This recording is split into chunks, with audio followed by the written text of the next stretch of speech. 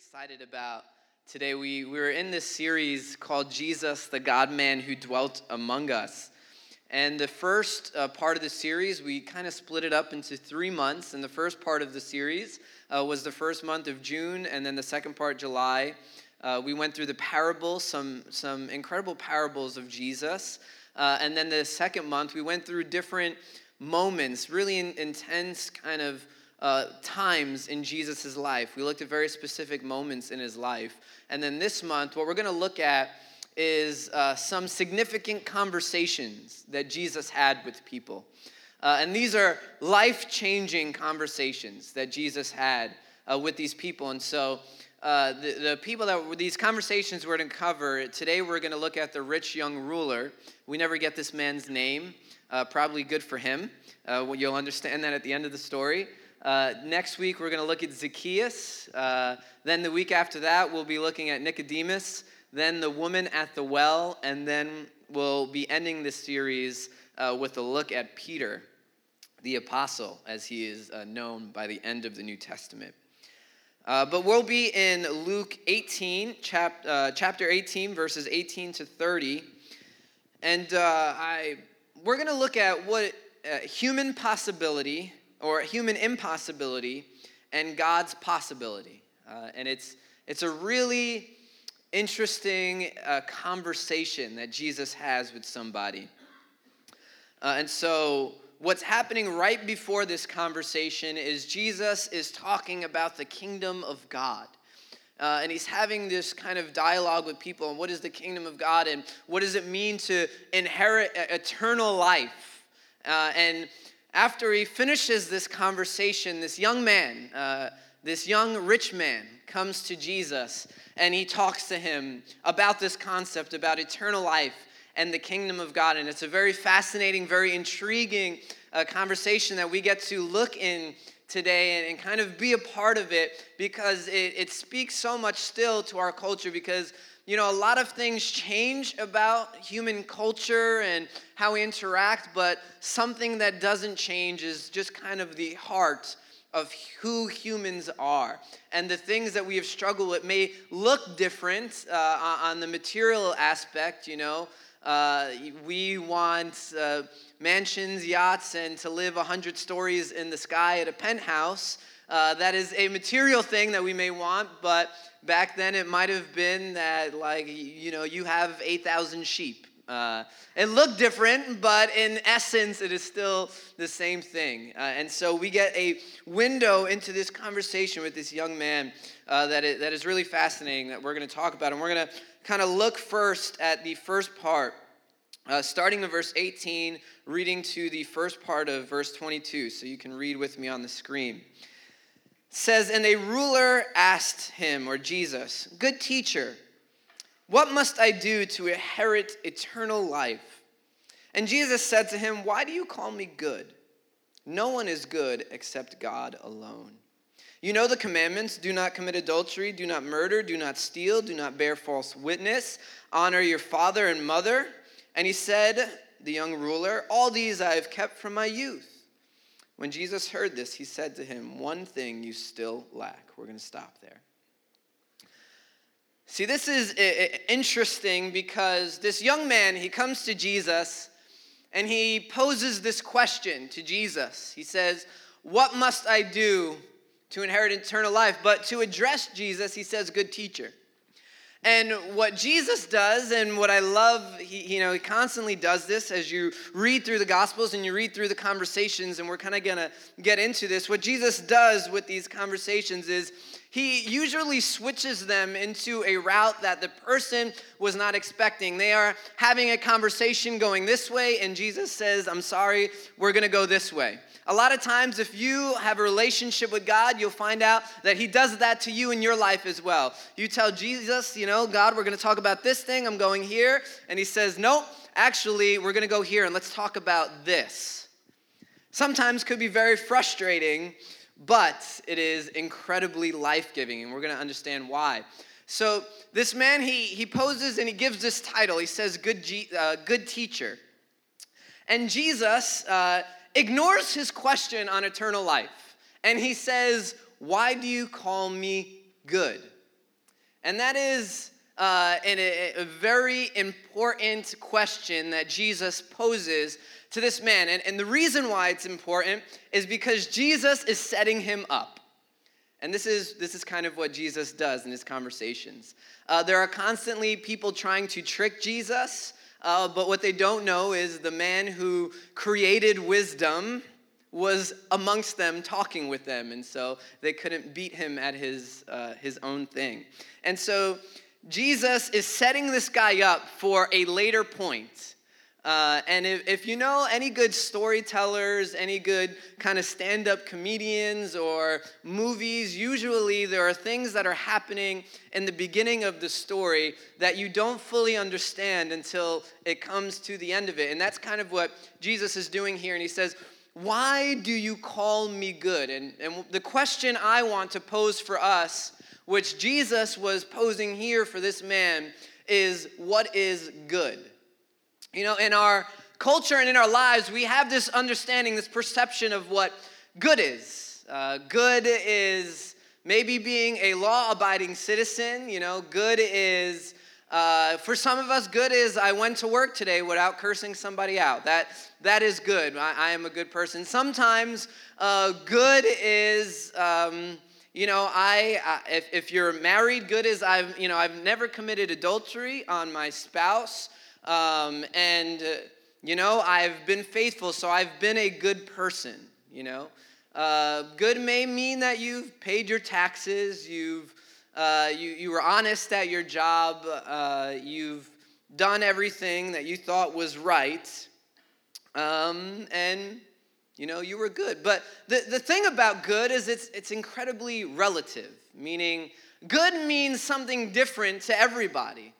Good for a drug dealer may be that he is loyal and doesn't sell people out. So to him or to her, they are a good drug dealer. It's true. I've met, good drug dealers. Not necessarily purchasing from them, but I've met them. There's good psychiatrist drug dealers and there's good street drug dealers. Sorry, that was too serious for everybody. A good Wall Street executive may be somebody who dodges taxes so that they can get higher returns for their clients. That may be they think they're a good person for doing these types of things. Well, I'm making my clients money. A parent may believe that they are being a good parent because they are stealing in order to provide for their family. Right? There may be a split in this room. We could debate that all day. Is this person good? But the thing that we need to understand is that good is relative. It could mean different things to different people. What you may perceive as good is different than what I may perceive as good. But what Jesus was getting at is that there is a true meaning of good. And what he asked this person, he says, "Why do you call me good?" Because only God is good. And so what he's saying right here is, this guy doesn't know that Jesus is God. He would have called him by a different title. Jesus didn't really have his party until he entered into Jerusalem, where he was truly proclaiming his messiahship and kingship on Palm Sunday. And so most people that interacted with him thought he was a great rabbi or a prophet or this, good teacher. And so when Jesus says, "Why do you call me good? Only God is good," what he's saying to this person is that your understanding of good is a little messed up if you are using it so flippantly as to call a person good. We read in 1 John 1:8, it says this: "If we say that we have no sin, we deceive ourselves, and the truth is not in us." See, Jesus, what he was doing was he was laying an even playing field. He said, if we're going to use this word good and we're going to understand eternal life, then first, to understand eternal life, we have to understand what the meaning of good is. And he's correcting this man's understanding of good. And when we read scripture and we understand what is Jesus' interpretation of good, it is this: only God is good. See, in Jeremiah 17, verse 9 and 10, it says this: the heart is deceitful above all things and desperately sick. Who can understand it? I, the Lord, search the heart and test the mind, to give every man according to his ways, according to the fruit of his deeds. You may be thinking, why is it fair that God can say that only he is good? And then reading 1 John 1:8 saying that if we say that we have no sin, we are basically liars. Why is it fair to have this assumption? Well, we can say this in clarity, or God can say this in all fairness, because he searches our hearts and knows us. See, the moment that we are honest with ourselves, maybe we can't speak for other people, but we can have a moment of soul searching. Let's soul search for a while. Are you good? Are you good? Well, if you look deep in your heart, maybe I remember I was asked this question in an interview once. I was applying for an internship in a church, and we were going through this long interview process, and then the lady was interviewing me, and then she says, hold on, I'm done with this portion of the interview. I'm going to get a man. He's going to come finish the interview. If you've been in church culture long enough, you realize this conversation's about to get a little heavy. And I was not expecting that for a Skype interview. And so the lady, she leaves the room, and this guy comes walking into her cubicle, and he sits down, and he starts asking me questions about my past, and starts asking me about my sexual history, and about, when was the last time you did this? Or, when was the last time you did that? I was like, are you engaged? Are we getting engaged? Like, are you trying, like, what's happening right now? This is getting a little close for comfort. And he ended the interview with this one question. I'll pose this same question to you because I remember thinking I was good in that interview until he gave me this question, and he said this. He said, Justin, is there anything that you have done that you have never told anybody about before? And I was like, Did I tell somebody about that? I think I told somebody about that. Did I tell somebody about? I think I told somebody about that, but nope. And he said this. He said, remember, this is a yes or no question. You cannot respond with any other word but yes or no. Explanations are not allowed. I was like, okay, thank you. So, have you ever done anything that you haven't told anybody about? Let me ask you that question. If that was a yes or no question, no maybes, no anything in between, is there anything that you have done that you have never told anybody about? And after about the longest 60 seconds of my life in this random man Skype interview, I answered, yes, there are things that I've done that I've never told anybody about. I felt pretty not good at that moment because all of his question, if you know my life, my story is not, it's, if you grow up in church, you have people with exciting testimonies, and then you have people like me, which don't have exciting testimonies. But I pray and I hope that if you have children, nieces, nephews, or spiritual kids, that they can come to you with unexciting testimonies. So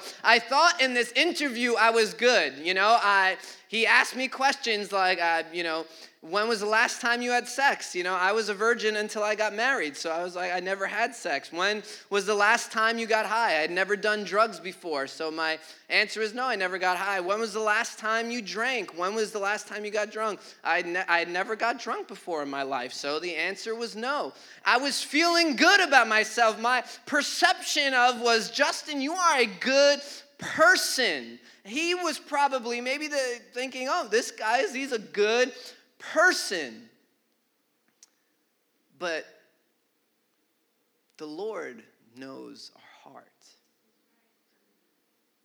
And I was feeling good until that moment where I was reminded of the things that I have done in secret that I do not want anybody to ever know about in my life. The things that I was ashamed of, the things where I had broken the law of God, where I had become sinful in my own heart, that even though my outward appearance looked good, on the inward, I was not, and God knows. And so this man had a very similar testimony, because Jesus says, you know the commandments: do not commit adultery, do not murder, do not steal, do not bear false witness, honor your father and mother. And the man's response to this was, I've done all that from my youth. The dude never stealed, I started stealing when I was like 2. I would rob my parents of their change on the counter, and I got caught for doing it. I would get allowance from both of them, and they didn't know about it. I was robbing them. Like, that was how I remember when I was younger wanting a video game. They wouldn't give it to me, so I waltzed right into KB Toys. I put that video game in my underwear, and I walked right out. That video game was mine. Like, I had stolen. This guy is better than I was. Right? Jesus said, if you have lusted, you have committed adultery. This man had never committed adultery. This man, he seemed good, but Jesus started this statement before he rattled off the commandments. He says, why do you call me good? He was setting him up for a new understanding of good. But after Jesus rattles off these commandments and this man says, I've kept all of this from my youth, I have not broken any of these commandments, Jesus searches his heart. And he says this, there's one thing that you lack. Verse 22b says, Jesus says this to him, sell all that you have and distribute to the poor, and you will have treasure in heaven, and come, follow me. But when the young man heard these things, he became very sad, for he was extremely rich. Jesus, seeing that he had become sad, said, how difficult it is for those who have wealth to enter the kingdom of God. For it is easier for a camel to go through the eye of a needle than for a rich person to enter the kingdom of God. This dude was rich. He had money, and money makes it hard. See, the very thing in this culture that everybody thought was a blessing in this person's life had actually become a curse. You know, back then, in Jewish culture and especially in what the disciples were perceiving at this moment, was that if you were a righteous and a good person, if you kept the law, and if you kept the law, everybody knew that you were a law keeper because you were prosperous. You had wealth, you had riches. And so this guy kept the law, and he was also extremely rich. So everybody knew he had both of the golden things that you needed to have. He was the law keeper, and he was rich. But the very thing that others had presupposed was a blessing in this man's life was actually his curse. Because his wealth had stolen his heart from God. You know, a lot of people think that the devil is the biggest rival for our heart. You know, the rivalry in our heart is between the devil and God, but that's actually not true. If you read through the Gospels there and you read through the Bible, it becomes very clear what the biggest rival for our heart is, and that rival is money. The devil is the biggest tempter. He is the one that truly looks to devour us and to attack us. But you know what? There's not billions of people wishing they were Satanists in the world right now. The biggest rival in our hearts is not Satan, it is money. When Jesus gives another parable later on and he says, you cannot what? Serve God. It doesn't say you can't serve God and the devil. He says you cannot serve God and money. There's a distinction there that is happening. That this thing that everybody thought was the most tremendous blessing that you can walk in life was actually this man's curse. It was keeping him from eternal salvation. See, Jesus here, what he was doing was he was deconstructing everything the disciples believed about goodness. When this man walks away sad because Jesus says, look, you've done everything great. Good job. One thing. All that money, give it away. Man says no. He walks away. He chooses his wealth. He chooses his money. He chooses his possessions over eternal life. And Jesus says it's really hard for rich people to make it into heaven. This blows the disciples away because what Jesus is saying is that really you need to unlearn everything that you've learned. You perceive this man as good, and you perceive his riches and his wealth as something that is a blessing in his life. But what you need to understand is this, that wealth actually makes it harder for you. See, he uses this analogy. He says it's harder for a rich man to make it into the kingdom of God than it is for a camel to go through the eye of a needle. Now, if you've been in church for a long time, you've heard about this place in Jerusalem called the Eye of the Needle. I have some really bad news for you. That place didn't exist in the time of Jesus. Scholars agree today that that is something that was constructed about 3 centuries ago, and it was something that stuck around. See, what Jesus really was doing linguistically is he was making a hyperbole. Jesus did this a lot. He had said to people before, you try to correct somebody and take the speck out of their eye when you have a log in your own eye. That is something called hyperbole. He is getting a point across. And so the point that he is getting across here is this. You have perceived this man to be great. You have perceived him to be good. You have perceived him to need everything. He's followed the law and he has riches. But yet, he is not good. He is imperfect.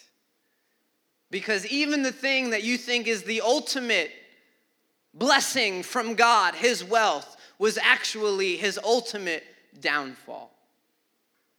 This blows the disciples' minds.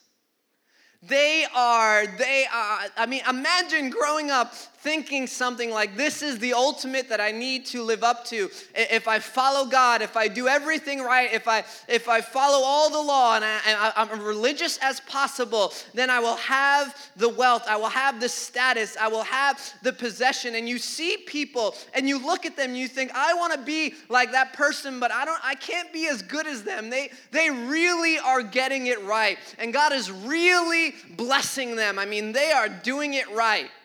And then that person that you looked up to, Jesus looks at them and says, you will not have eternal life because you cannot give away the one thing that you are looking to have. I mean, this they are going crazy. I mean, let's read their reaction. In verse 26, it says, those who heard it said, then who can be saved? I mean, they're looking at Jesus like, if this guy cannot get into heaven, God, then we are screwed. Who can be saved? But Jesus says, what is impossible with man is possible with God. Whew, we're about to get on that in a second. And Peter said, see, we have left our homes and followed you. And he said to them, truly, I say to you, there is no one who has left house or wife or brothers or parents or children for the sake of the kingdom of God who will not receive many times more in this time and in the age to come eternal life. man, the disciples are bugging out. If this guy can't get in, God, that means that I sure as heck am not getting into heaven. If this guy is not making it, who is the pinnacle of religious society, as the pinnacle of everything that I've ever wanted to be, and you're saying, he's not getting in. It's hard. It's harder for a camel to go through the eye of a needle. For it is for him to get into heaven. For what is going on?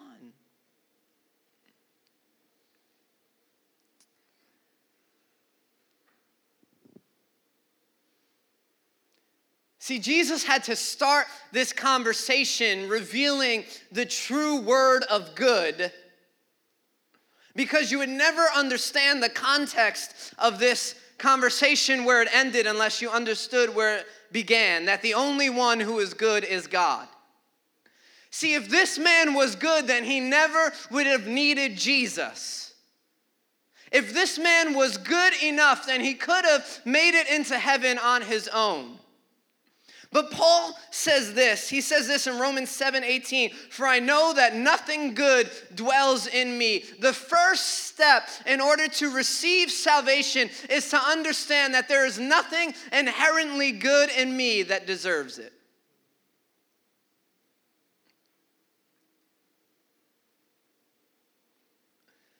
And the disciples start to come to this realization, and they say, well, then who can be saved? Jesus, he says what is impossible with man is possible with God.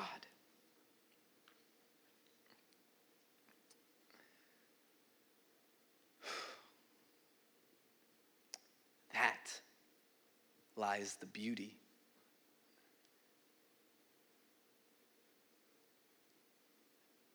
See, when we want to disqualify ourselves, when we want to say to God, I can't possibly make it, in that moment that I had to answer that question and I had to say, yes, there are things that I am so ashamed about that I have never uttered a word to another human being that I have done. In those moments when I realize that I am not good, that there is no way inside of me that I deserve salvation, that I deserve eternal life, that I deserve the love of God and the sacrifice that Jesus does. When I realize it is impossible for me to have a relationship with God, it is impossible for me to sit in eternity with the Father. Jesus throws out this statement that what's impossible for you is possible for God. See, we have so messed up that line, all things are possible. And we have made it about, like, man, I want to win this football game today. Oh, brother, all things are possible. I need to find that parking spot on my way to church. Oh, sister, all things are possible.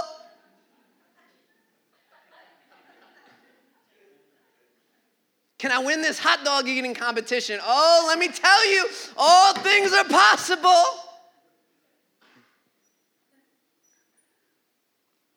But really, what we need to understand is that when we understand our disqualification of heaven, when we understand that we are not good, when we are feeling down and out, and we go to our knees and we say to Jesus, how could you ever accept me? He says, all things are possible.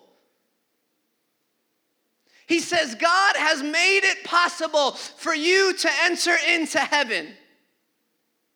That what is impossible for you to do, what is impossible for me to do, guess what? It is possible with God.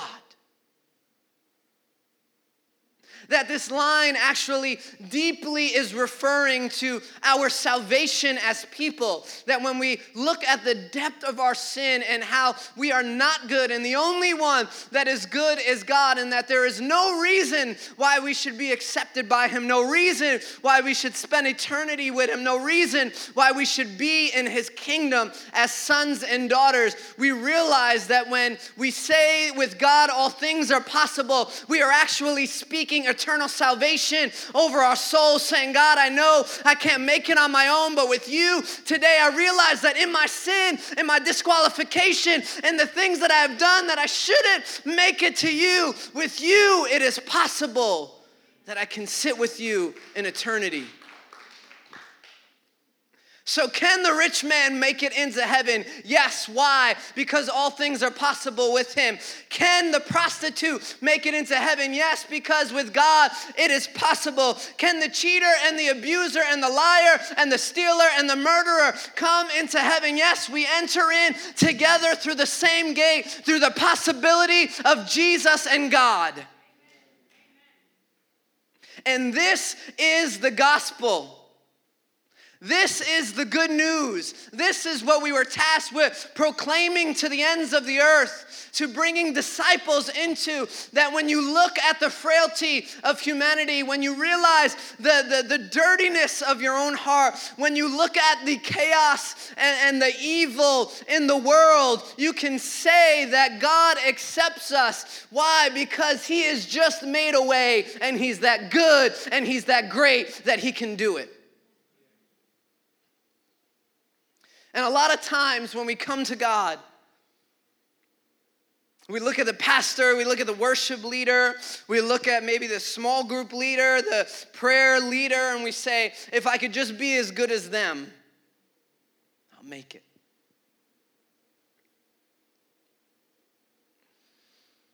And God's response to you today is, why do you call them good?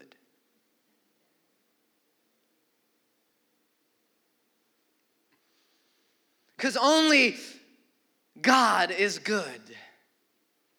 And so next time you're coming to God and you feel disqualified in your sin, you feel like, oh, I can't worship today. I can't be amongst the fellowship of the brothers and the sisters today. I can't praise God. I can't go to him in prayer and in worship. I can't read my word because he sees what I've done. He knows the evil things in my heart. I'm not going to be like that person that's on the stage. I'm not going to be like that greeter or that happy person. Whenever I see them, they just want to worship God. I'm never going to be like that. There's no point.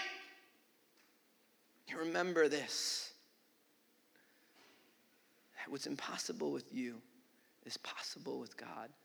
So stop looking at what you think you can do next time the enemy wants to disqualify you, or you want your sin to become greater than God, that for somehow your sin is more powerful, somehow your sin is greater than the God, the creator of heaven and earth, the one who said, I want you to be with me, and so therefore I will make a way, I will make it possible, and you're going to tell him that you don't think it's possible for you to be with him?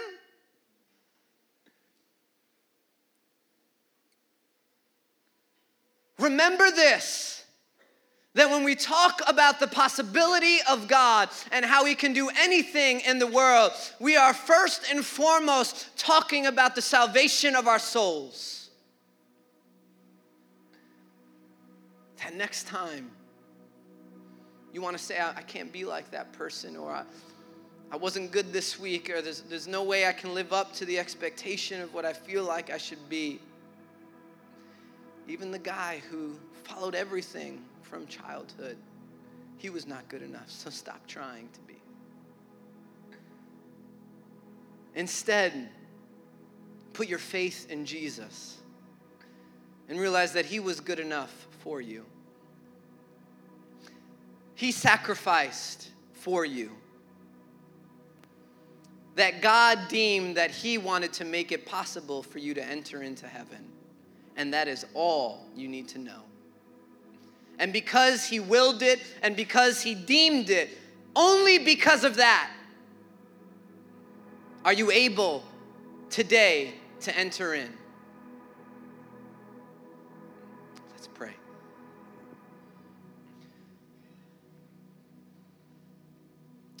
We thank you, God,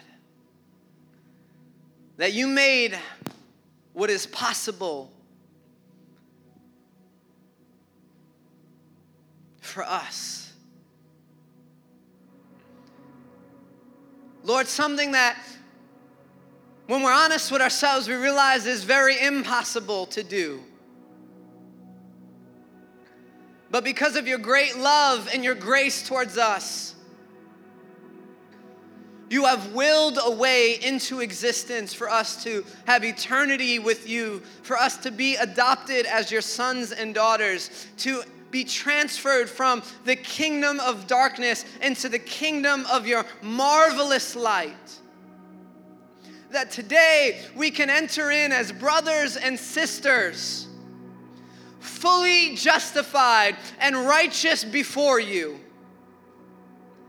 Not because we could do it, but only sheerly because it is possible through you. Lord, I pray that we would worship with freedom today, that we would worship with no burdens, Father, that we would worship, God, light in your presence, knowing that we are not weighed down by sin, that we are not weighed down by our perceptions and by others people's perceptions of us, but Lord, that we are free to worship in your presence, to rejoice in your name and salvation, knowing that you have made a way where it was impossible. You have made it possible. In Jesus' name we thank you. Amen. Why don't we worship and praise today?